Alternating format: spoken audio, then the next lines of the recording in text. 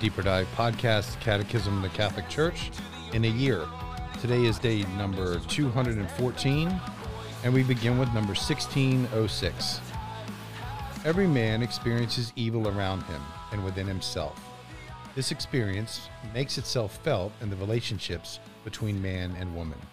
Their union has always been threatened by discord, a spirit of domination, infidelity, jealousy, and conflicts that can escalate into hatred and separation.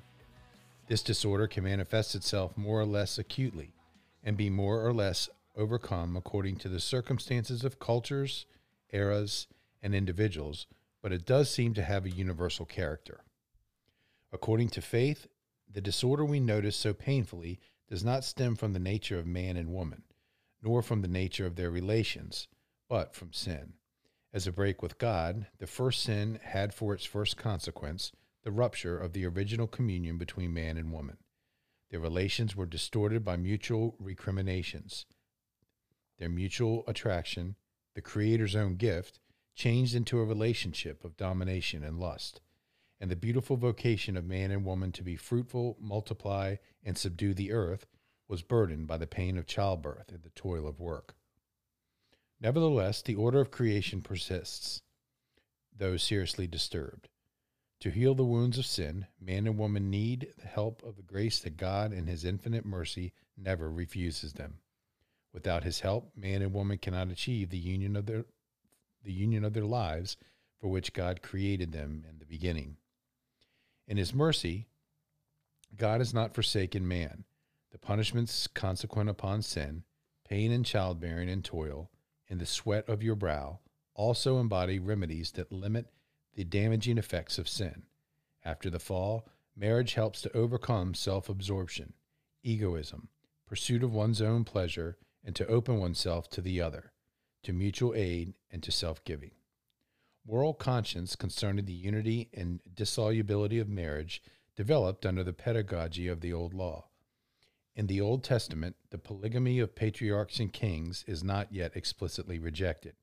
Nevertheless, the law given to Moses aims at protecting the wife from arbitrary domination by the husband, even though, according to the Lord's words, it still carries traces of man's hardness of heart, which was the reason Moses permitted men to divorce their wives.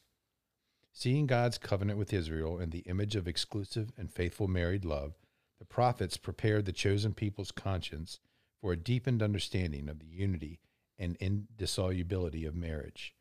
The books of Ruth and Tobit bear moving witness to an elevated sense of marriage and to into the fidelity, the tenderness of spouses. Tradition has always seen in the Song of Solomon a unique expression of human love, insofar as it is a reflection of God's love, a love strong as death that many waters cannot quench. Father Jack. Thanks, Bill. You know, the Catechism talks about probably one of the most obvious things that have seen in modern culture, which is the temptations against marriage, right, and the sins that are often done, right. It talks about we begin today by talking about the marriage under the regime of sin, right, and all the temptations of that can occur within this sacrament or within this institution of marriage, which is, basically at the end of the day, a lust, a using of the other person, and all of the side effects that lust endures, right, an infidelity and a jealousy, right, all of these kind of many sins that spurn out of it, and there's not much need, I think, to reflect upon it, right. It's really just a gazing out into the world, we can begin to see very quickly that reality. And so we're not necessarily overly concerned, I should say. We're not necessarily, then we don't need to take so much time seeing, there are temptations against marriage and that sin is real in the world. But rather, what does it mean to then have God enter into this marriage, right? So, and as we look to the Old Testament, we begin to see some of the realizations of what marriage is meant to be, right? Because the Catechism says, even though sin exists, even within marriage, it does not change the nature of marriage, right? Which is important then for all of us to recognize, right? Just the fact that marriage is difficult, or that there are people who are unfaithful in their marriage, does not mean that marriage ought to change, right? And just like when, or not only that marriage ought to change, or that marriage is itself broken, just like even though there are people who are great sinners in the world, it does not mean that man is by his nature irrevocably broken.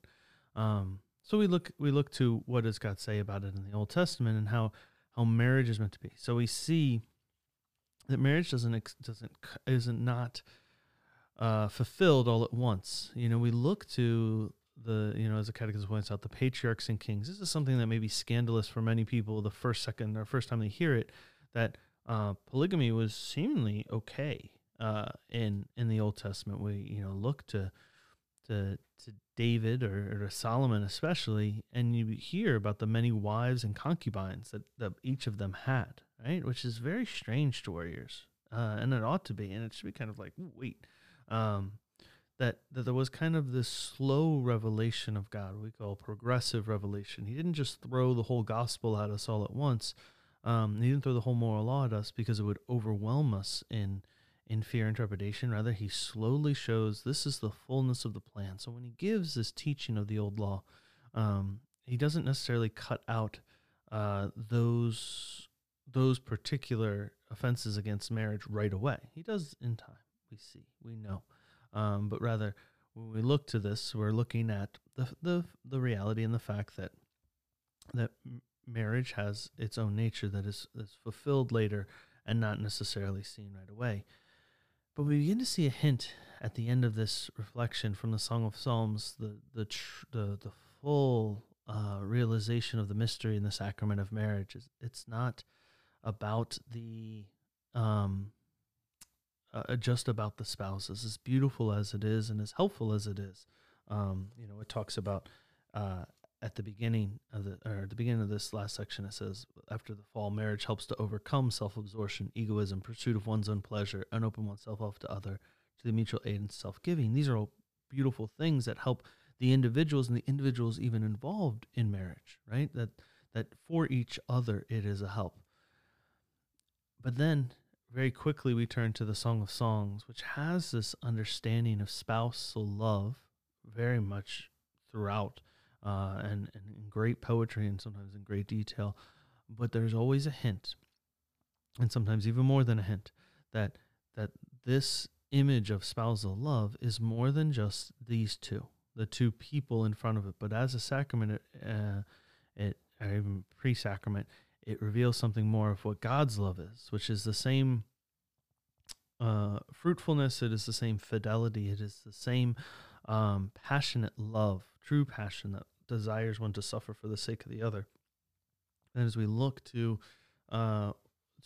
even the Old Testament, we begin to see what is fulfilled in the New, which is that marriage has a help for those who are in the covenant, but also a sense of revealing who God is in the midst of the institution itself.